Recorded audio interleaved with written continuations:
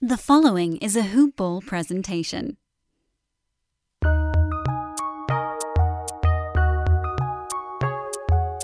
Welcome to the Fantasy NBA Today podcast.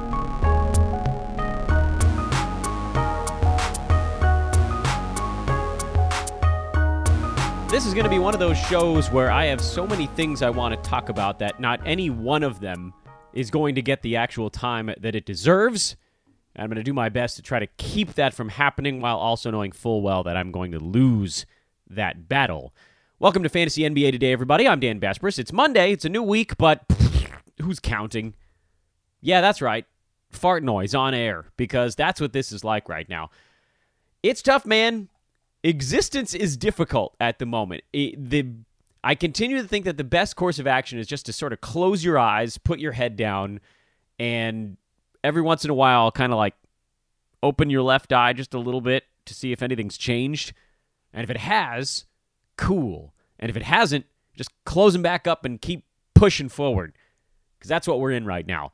And this is a podcast about sports. This is a reprieve from the weirdness of life right now. But at the same time, we're all in it together. And it's weird.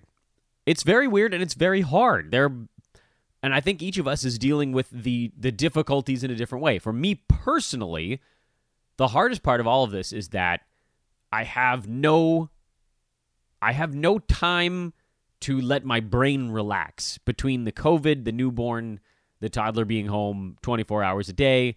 I have no opportunity for that. And for some people, that's going outside. For me, it's the opposite. It's being quiet and alone. And that may never happen again based on the way things are going right now. But we're healthy. We're good. We're pushing along. I hope you guys are all healthy as well. I hope none of you have had to deal with any particular scares or any loss during all of this time. And again, we'll just sort of keep putting one foot in front of the other. Shout out to the guys over at Hoop Ball, continuing to do a wonderful work. This is a Hoop Ball presentation, this being Fantasy NBA Today. You can follow me on Twitter at Dan Besbris, DanBesbris. Hoopball is at HoopBallFantasy. Hoop-ball.com is the website. What's going on over there right now? Our buddy Steve Vidovich put out a piece on Karis LeVert. That's the most recent article dropping over at Hoopball. The 76ers are actually the most recent team the season so far. You guys know how that goes. It's our iteration of the post-mortem. Brandon Marcus welcomed Andrew Greif of the LA Times to the Hoopball Clippers podcast. Our good buddy Josh Millman put out a season so far in the Brooklyn Nets that we talked about late last week, and content continues to emerge, which is fun. It's great. Should be a Hoopball Lakers episode dropping here in the not-too-distant future. We got a Hoopball Gaming episode coming soon. Friend of the show, Devin Ellington, is working on a piece on the NFL, so that should be cool. Something going on over in the sports betting world. And actually spoke earlier today to the host of the Hoopball Kings podcast, Damian Barling. He's got an episode dropping this week as well. So a lot of good stuff going on still at Hoopball, in addition to the stuff coming out weekly from Lyle Swithenbank at Hoopball Pels, Greg Mraz at Hoopball Bulls, and waiting on our buddies over at Hoopball Nets to throw something into the mix as well. So thank you to the guys at Hoopball for keeping things going. Content of all shapes and sizes still available for your listening pleasure. Korean baseball starts tonight. Not sure if you guys have heard that that's happening. Not sure if you care, but it's live. I believe it's on at 10 Pacific time, but I might be wrong about that. It might be 10 Eastern. Regardless, it'll be on ESPN tonight. Actual live real baseball with some former minor and major leaguers that have ventured over to Korea to play ball. Plenty of, obviously, Korean-born players as well. But it's real live sports, ladies and gentlemen. I'm not playing it for fantasy purposes. I'm not betting it. Someone is. Maybe our guys over at Hoopball Gaming will get that stuff going on. But it's a real, actual live sport happening on May the 4th, Star Wars Day. That's when it all comes back. Sounds like some small-scale things will be opening up around California. I think other parts of the country may be getting very little incremental improvements here. I believe retail establishments are doing pickup, something like that. Is that coming later this week or next week? We're still hearing that NBA facilities are hoping They're hoping to open things up to individual players sanitized by the end of this week as well. So these are very small baby steps, but if we take one of those every week, we just start to inch our way back towards normalcy in some tiny fashion. Thank you to everybody that continues to listen to the podcast, even in these weird times. I know it's not all of you right now because we don't have any live sports happening, and so, we're not winning you any money in your basketball leagues. That said, this is a really important time of year for taking stock of what we did and did not do during the 2019-2020 regular season so far, or if it's done, then as a whole, and getting ourselves better prepared for next season.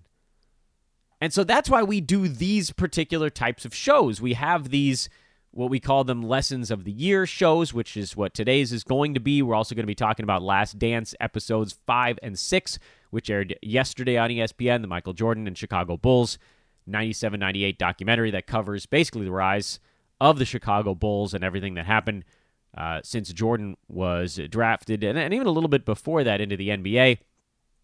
Those are Monday shows. We're going to be talking to individual hoop ball experts. We talked to Josh Millman last week, talked about his mock draft and some of his lessons. And then whenever we don't have some other thing going on, we'll break down a team. We did the Charlotte Hornets on Friday. That's our most recent episode prior to this one.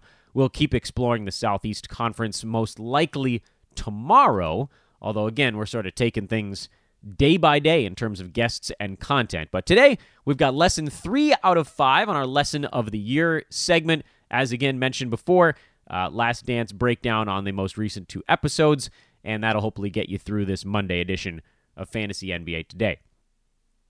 If you have not been listening weekly, last week on Monday, we talked about pivoting to a slightly more aggressive stance in our draft strategy, which I know is super weird because I've become known as, the guy who drafts the oldest team in fantasy sports, and that's not, it's a well-deserved moniker at this point.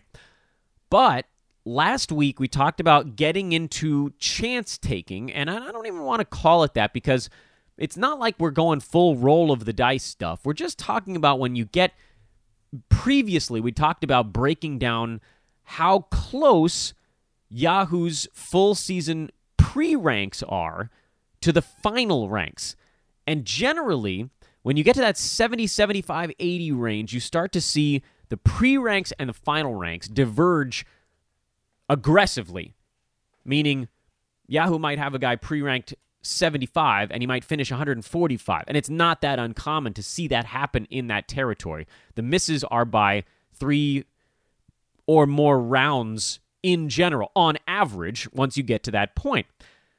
Now, even though our historical research suggests that in that 50 to 70 range, the misses aren't quite as significant, more like 1.5 to 2 rounds, what we're noticing maybe this year more than others because there was a lot of movement, or maybe it's just the nature of the beast at this point, but if your guys aren't falling to you, and we talked about it being more like around pick 60, and I used one of my drafts as an example last Monday. I had 8 guys in my queue with 11 picks coming to my selection at the end of the 5th round of that draft. I was on the turn. I was late in almost every draft I was in this year. This one I was full on the turn. So I had the 12th pick. I had 11 guys in my queue, or 8 guys in my queue with 11 picks to go. I set it up at the beginning of the round, and they all vanished. And then instead of going to my next guy, which, as it turns out, was sort of the next group. You guys know I like to put my guys into certain buckets. I grabbed at someone else who was, at least according to the big box Yahoo pre-ranks, falling. I did this twice, being on the turn, and I've been upset about it ever since. Even though I ended up with Jonathan Isaac, who for a while was one of the best picks in fantasy, I also ended up with Julius Randle, who was one of the worst picks in fantasy for most of the season, although he did turn it up a little bit later in the year. The reason I'm so upset about it is not because I split a pair. I don't expect to always hit my picks at 60 and 61. I think I expect to hit them certainly more than 50% of the time. The reason I'm upset is because it was a panic move. All of the guys that I had targeted as, in general, dudes that I expected to fall to me, falling stars we call them, the Dan Besbris Old Man Squad, however you want to phrase it, it's generally dudes that are a little bit more boring, that fall farther than they should and have an easy path to get to or beat their ADP. Those guys all dried up right before my pick, the likes of Rob Covington and Al Horford and Brook Lopez and Kevin Love and Tobias Harris and Malcolm Brogdon and Jonas Valanciunas. And all of a sudden, I was looking at a board where I had a couple of guys that I was targeting in the next group, more in that 75-85 range. Guys like Gordon Hayward, I was hoping to get closer to 75. Kelly Oubre Jr., I was hoping to get closer to 75 if I was going to be drafting those guys. Shai Gilgeous-Alexander, I was hoping to get more in the 75 range. And instead of pivoting, even Danilo Gallinari, who's a little bit more of a falling type, instead of pivoting to those guys, I looked at the draft board, the Cardinal sin, and this was last week's lesson. The week before that, I don't want to get into this too much, I think this is it's fun and kind of important to track what our lessons have been at this point. We've had so many over the 3 and change years of this podcast. It's really about taking stock, okay? And for last year, and I thought that one that we talked about last week was pretty interesting because it was very much against the usual grain of what I'm talking about. Lesson 1, of course, was really paying closer attention to usage and not getting as cute. Today, we're going to take a little bit of a different tack. That'll be the second thing we talk about on the podcast. First, let's talk about The Last Dance. Episodes 5 and 6 airing on yesterday, the 3rd of May on ESPN, and they were, as usual, fantastic. I don't think that there's... The only issue with The Last Dance from a content standpoint on a podcast is if you're not a Bulls show, which Greg doing a wonderful job of, this is not a Bulls show, it's hard to argue that you should spend 5, 10, 15 minutes breaking down some topic that was covered on the show because that was their job. They broke it down in a more detailed manner than it had been done before. In any event, a few things that I thought were kind of interesting in these episodes, and if you guys want to talk about it, we can always do so in a back and forth on Twitter. Again, that's at Dan Besbris. Number 1, the quote from Kobe Bryant I thought was really cool. Also, both equal parts really nice and also really sad to see him in this documentary, but for him to say basically, look, I always hated those conversations where people wanted to compare me to Michael and say who would win one-on-one, because everything I am, everything I do, I got from Michael. He said, he's talking about studying his moves and picking his brain, and we heard it from Michael Jordan during his eulogy for Kobe Bryant of how they became almost like a big brother, little brother relationship. But Kobe basically saying, look, I wouldn't have won those 5 championships in LA if not for Michael Jordan because of what he imparted. So I thought that was pretty neat. I don't have a whole lot to add to that, just kind of an emotional moment early in episode 5. And then it broke down. It became a little bit more of a chronology where some of the earlier episodes of The Last Dance had been focused on key players. Obviously, Michael Jordan, he's going to be covered at great length in all of the episodes, but there was kind of a Scottie Pippen episode, a Phil Jackson episode, a Dennis Rodman episode that aired during the first it was like 2.5 of the first 4 episodes were dedicated to kind of breaking down some of Michael's teammates. And then late in episode 4, and I thought stretching really through episode 6, and I don't know if this is going to continue next week, it became a little bit more of a predictable storytelling in that last week we heard about the Bulls' triumph over the Pistons, finally getting over the bad boys hump and his bad blood with Isaiah Thomas, which was mentioned as they touched upon the Dream Team, the 92 Dream Team, when pros joined up to participate in the Olympics for the first time and bring home that gold medal, and Isaiah Thomas being left off the team. The documentary doing a nice job of pointing out how pretty much all of the key superstars on that Dream Team didn't get along with Isaiah Thomas, but Michael Jordan was getting blamed for it. I don't know what the actual answer is to that whole thing. But also into championships 2 and 3 for the Bulls.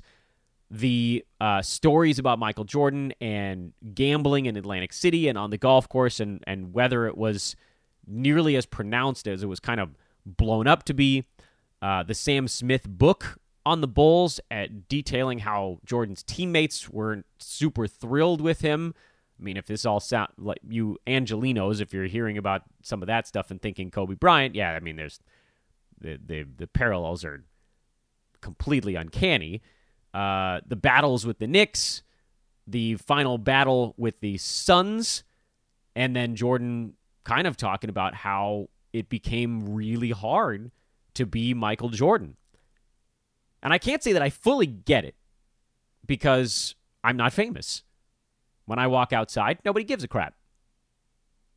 The dog is usually pretty thrilled, but no one else gives a crap.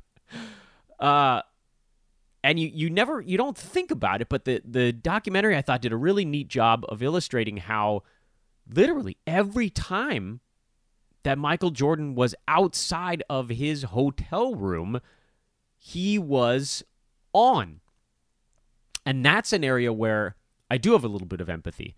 I feel like as a human being, I am on at a greater percentage of my day than other people. And it's not because I have to be. It's just in my nature to kind of want to be gregarious and outgoing, and I want to entertain. And when I do shows, I want to be at full energy all the time. And that's just a little tiny sliver of what someone like Michael Jordan would go through. That's like 1 minute. My whole day is like 1 minute of energy for him. And he's doing this for hours when he steps outside his home to get on the bus, to go to the hotel, to go to the arena, to leave the arena. He was, and this is easy to forget because, I mean, this was 92, 93 we're talking about now. This is almost 30 years ago.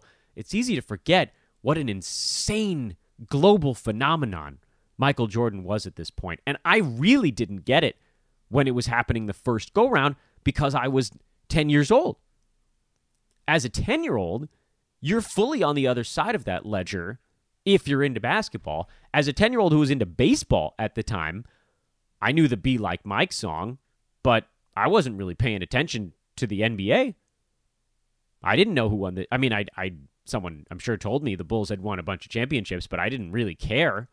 I was watching Dodger games. I was putzing around. What was I, fourth grader? Something like that?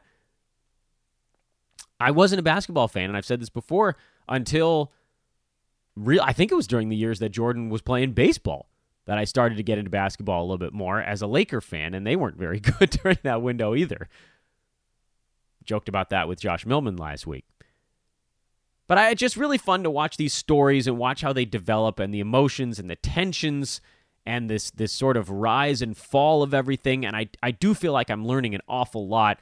And while I don't think it's the greatest podcast fodder to break it all down here after it happens, I do think it's cool to talk about it. So hit me up on Twitter. I'm going to try to remember to put out a few tweets today just on a few things that I thought were kind of interesting from those 2 episodes, and maybe we can kick around some ideas about that. Last thing on the show about The Last Dance was Michael Jordan wearing his first Jordans to Madison Square Garden when he thought he was done in 98.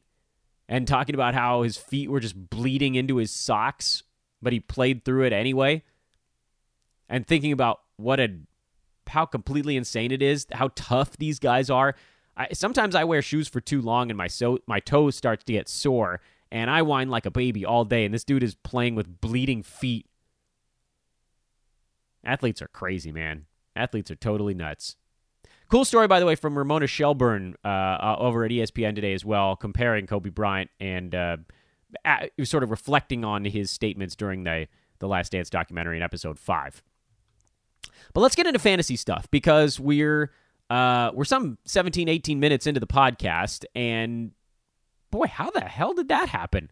What have we even been talking about yet? I want to get to lesson 3 on today's show. And lesson 3, I thought we'd approach this learning curve, and everything sort of traces back to fantasy draft day, because you build, I mean, you really 80% of what's going on with your team happens because of what you do in your draft. We have a couple of goals when it comes to that. And I'm pulling that number out of the sky a little bit. So it's sort of a Barney Stinson move from How I Met Your Mother. I'm just making up a percentage. But the majority of what happens with your fantasy team is tied to what happens in your fantasy draft. Because, and you might make some trades among first-round picks, and maybe that can swing fortunes a little bit. But for the most part, the guys that are having the greatest impact on your team are guys you draft in the first 4 or 5 rounds. And that all happens on draft day. And pretty rarely do teams go out and quickly move guys that they drafted inside the top, I don't know, call it 45 or 50. It definitely happens. You know, I'm not going to say that it's that it never occurs, but for instance, this season I traded my first round pick in one of my money leagues. I traded my second round pick in one of my money leagues. So it does happen, but in the other 4 or 5 leagues that I was paying really close attention to, I kept my first couple round picks. No, you know what? Scratch that. I actually traded my first round pick in 2. Interesting twist. That's more than usual. So even though it feels like I did it a lot, one of them happened relatively early in the year. The other one happened around the trade deadline. So it really only had a significant impact on my team in one of those 2 situations. The other one was sort of a medium-size impact.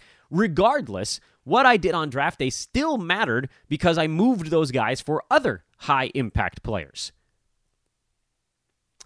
What I think we'd like to do as we sort of fine-tune our drafting ability is make it so that even more of our team can be built out on draft day. Well, how do we do that? Number one, we abide by a lot of the things that we've learned over the last 20 years and what we've talked about the last 3 and change years on this podcast. Things like letting value guys fall to you because they're out there and they're coming in spades in rounds 2, 3, 4, and 5 in particular.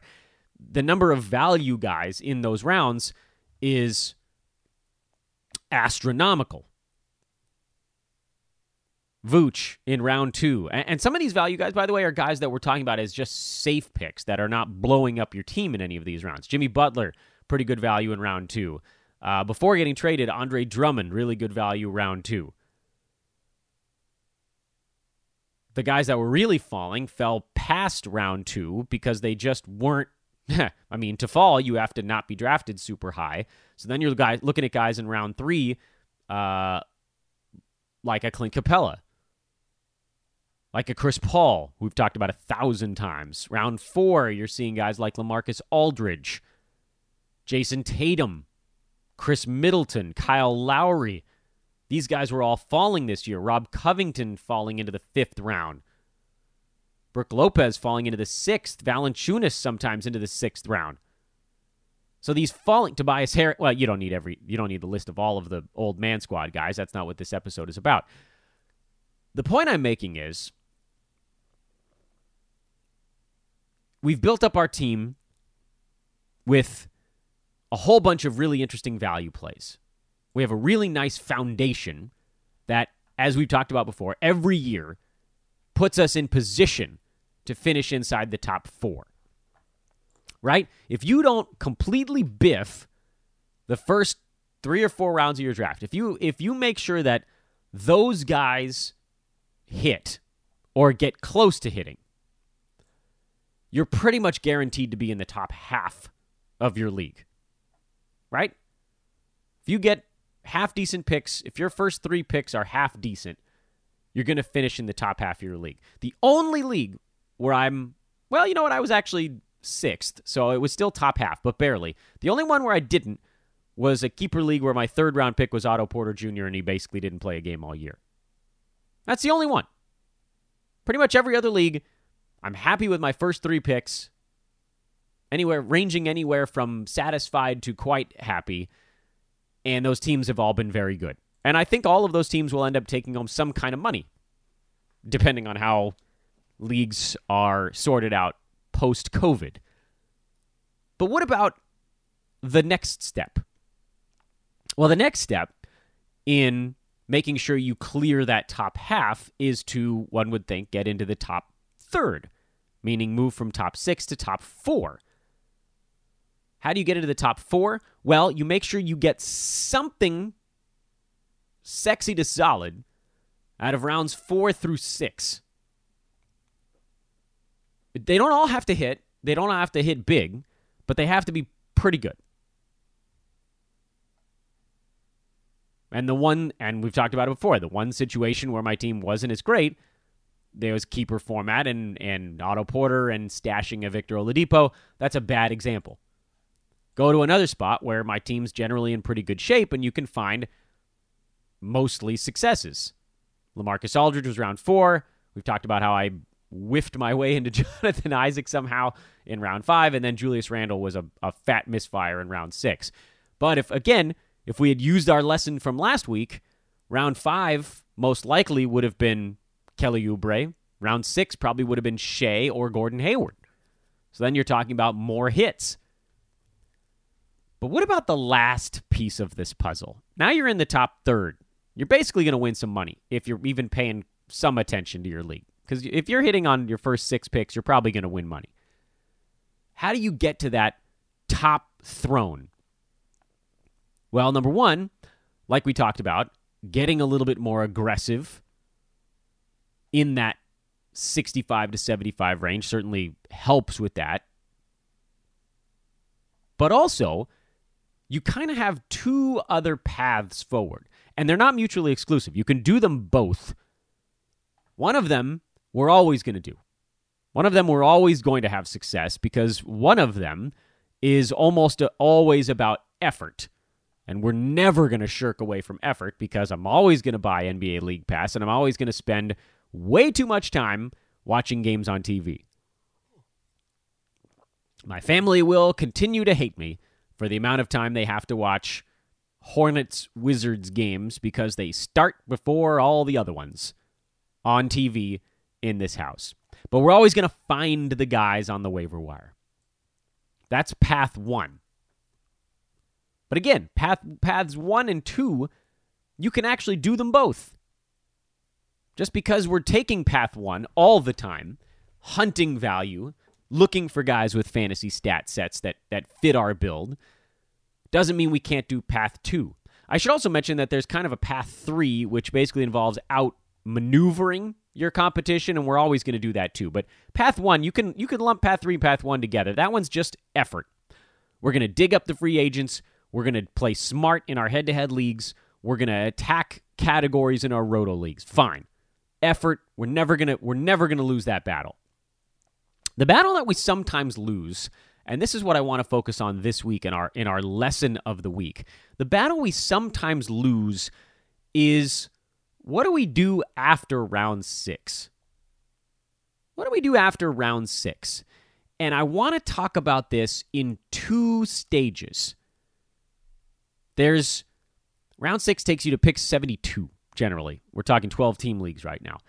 Between 72 and about 90, as we've talked about before, the rate of hits is still okay. So basically rounds 7, 8, rounds 6. I've lost track of the number I'm talking about here. Part of rounds... I can't do the math here, man. It's round 7 and half of round 8. Thank you for bearing with me. I'm not sleeping enough. The rate of hit in that range is still pretty good. Looking at one of my more competitive leagues, guys that hit in there, Alonzo Ball, Terry Rozier was an okay one. Domantas Sabonis was good. Larry Nance, Marc Gasol, when he was healthy, was playing better. Aaron Gordon was ramping up. DeJounte Murray, Hassan Whiteside was a big hit. Derek Favors was decent. Ricky Rubio, Freddie Van Vliet, Jeremy Lamb. So a lot of pretty good names in there. I don't know what I just said. 8, 9 names, so like half, basically. But as you start to move towards the 100 mark, you see that percentage drop from about half of the picks panning out to about a quarter. And then as you move past 100, you get into this weird, like 1 out of every 7 or 8 picks is actually hitting. And that's the area I want to talk about today. Next week, you can pretty much bank, by the way, on next Monday, we're going to talk about that 70 to 100 range of building out our team and how to draft in that neighborhood. By the way, spoiler alert, upside hunting. That's still a thing in the 70 to 100 range. Once you get past 100, upside hunting is extremely overrated because there, isn't much of it anymore. Just as a point of reference, my 12-team leagues generally have 15 rounds. They're deep benches. So we go 180 deep. I want to kind of look at today basically the last 60 picks in that league. So pick 120 on. And if you really want, you could even go a little bit earlier and lump in the 10th round as well and say pick 108 until the end of the draft. 72, the last 72. We've talked a lot about the first 72. How about the last 72? Well, as I look at this draft, and again, I think this is a pretty damn competitive league, really good players, and a lot of people listening to this podcast. I mean, I think most of the people in this league actually do listen to this podcast. The players in that last 72 that were successful enough to say, this is a person that should have been on a roster for pretty much the entire season, or at least when they were playing. Bojan Bogdanovic, who, by the way, was the first pick of those last 72. He was pick number 109. So, yes, there's going to be a slight bias. Maxi Kleber, who gained prominence more so when Dwight Powell went down. So there's an asterisk there. Terrence Ross, who also has a little bit of an asterisk.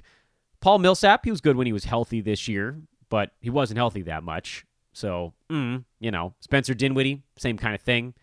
Good sometimes, but not great. So in that first 12, I would say basically Bojan Bogdanovic, and maybe you could say Paul Millsap. Next 12, Kevin Huerter, good when those other wings were out. Derrick Rose, we'll give him some props. He was good anytime he was playing, and he played most of the year. OG Anunoby, he kind of went in and out of favor, but generally decent. And Jaylen Brown, who was a little bit of a post-type guy, but also made some pretty big strides this year. So that round, I would say Derrick Rose, Jaylen Brown, and OG Anunoby get my nod, with the sort of honorable mentions going to Kevin Huerter, Patrick Beverley, who wasn't healthy and then found himself in a timeshare, and Derek White, who also was sort of dangling around at the edges. Round 12 of this draft, and bear with me on this. I know this is sort of a pedantic exercise. We've been down that road before. Round 12 had Nerlens Noel and Evan Fournier as really the only two guys. So 1 out of every 6 was successful. Round 13, Colin Sexton, Davis Bertans, Andrew Wiggins, and Dennis Schroeder. So 4 out of 12, a little bit better hit rate in round 13. Round 14, DeAndre Jordan, Norman Powell, Will Barton were the 3 names that hit, 3 out of 12. And the last round, and I know we're getting deep into the muck now, round 15, Marcus Morris was, and Richaun Holmes, who unfortunately missed a bunch of time being hurt, but you have to consider him a hit.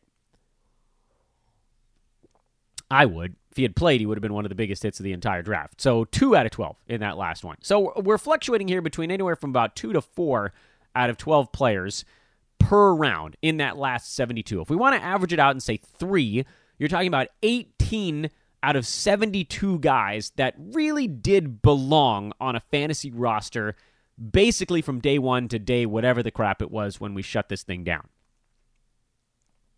So how do we fine-tune it? How do we tweak our draft strategy so that we end up with those guys? By the way, I'm not afraid to admit that I think I did pretty well at isolating those guys this year.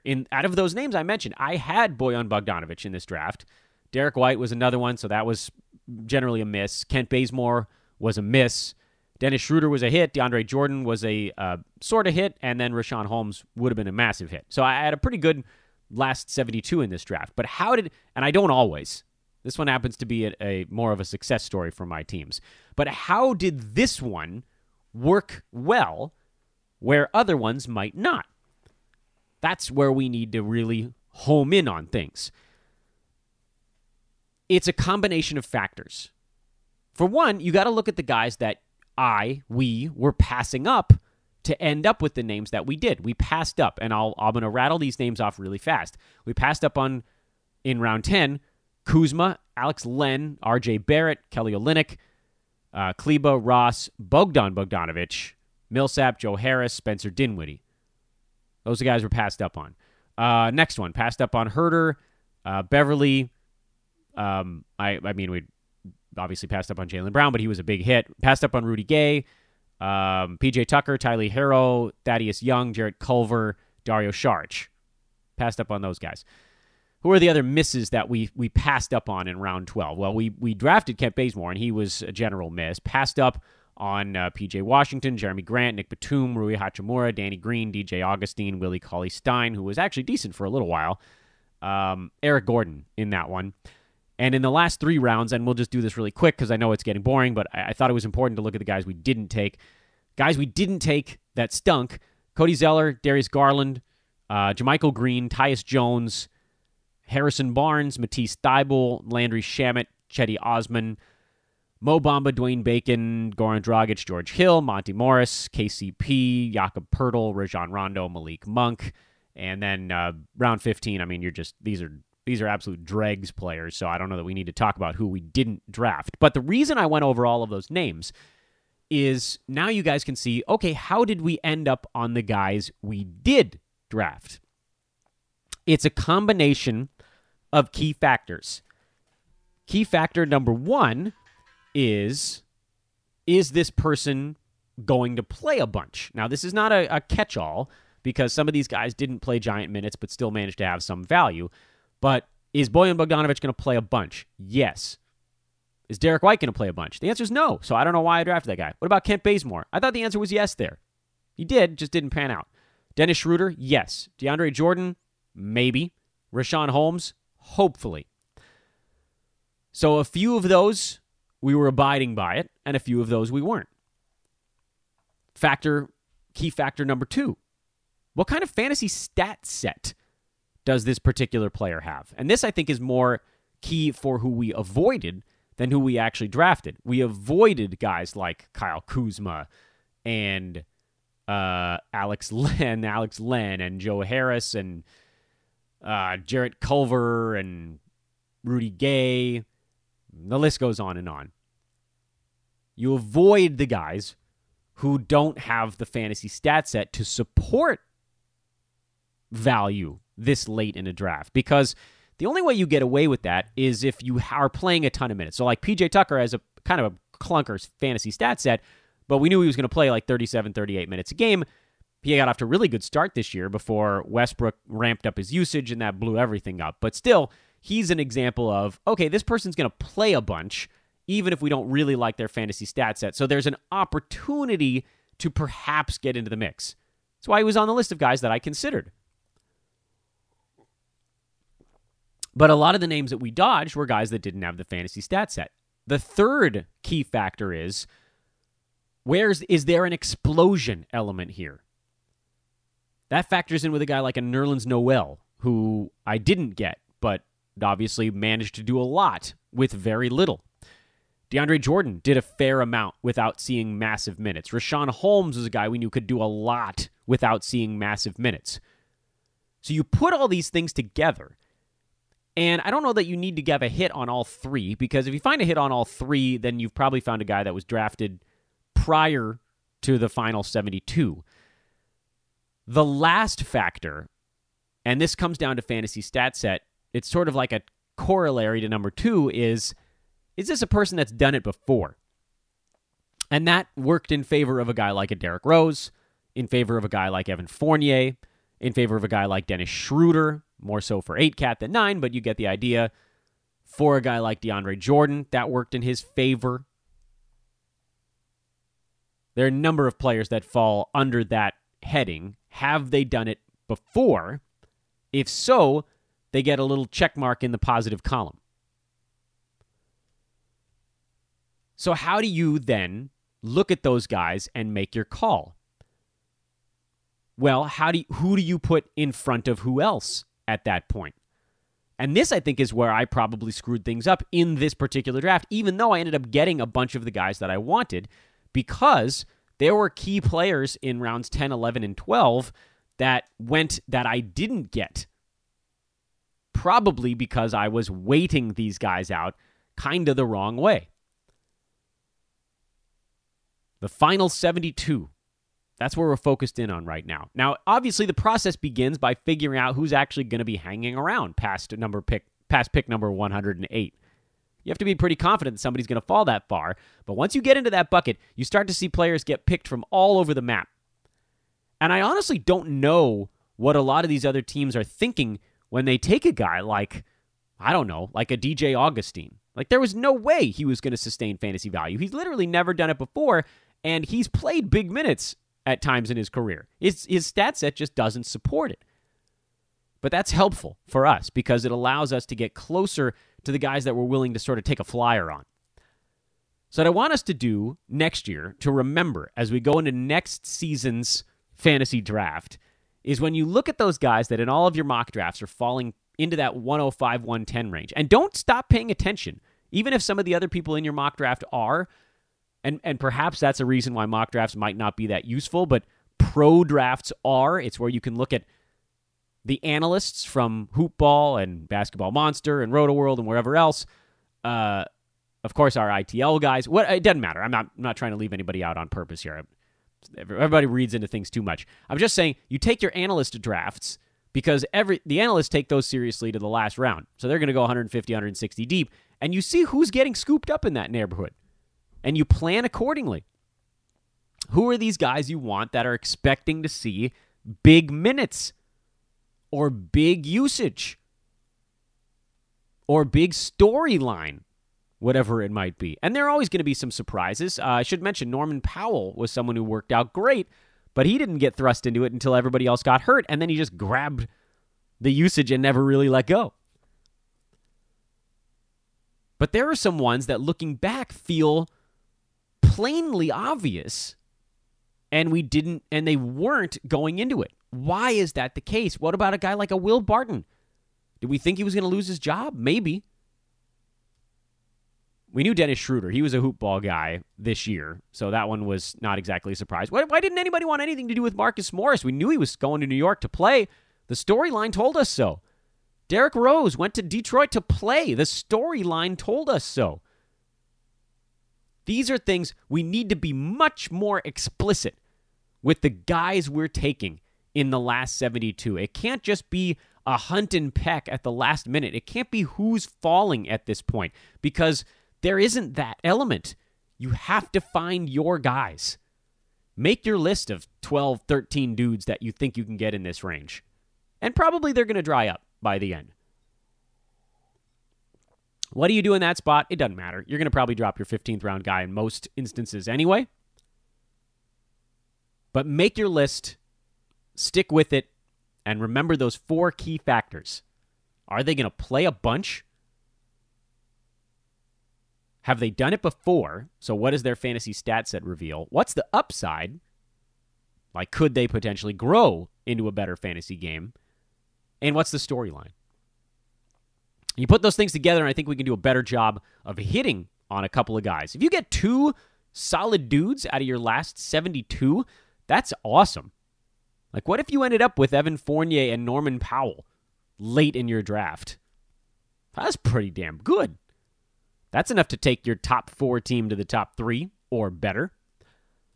And next week, we'll talk about what to do with the previous 36, 72 through 108. An area where there is more success. But what kind of success are you hunting for there? Are you looking for a guy to meet his ADP? Or are you looking for a guy to wallop his ADP?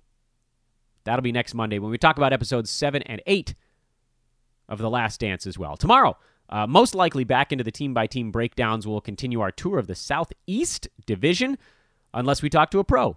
And I'll know that not that long before you do. Thanks for listening, everybody. This is Fantasy NBA Today, a hoopball presentation. I am Dan Vespers. Hit me up on Twitter. We'll talk Last Dance. We'll talk late draft strategy if you so desire. I know it's a weird time to talk fantasy sports because we don't know when they're coming back, but damn it, we're going to be ready. Talk to you tomorrow, everybody.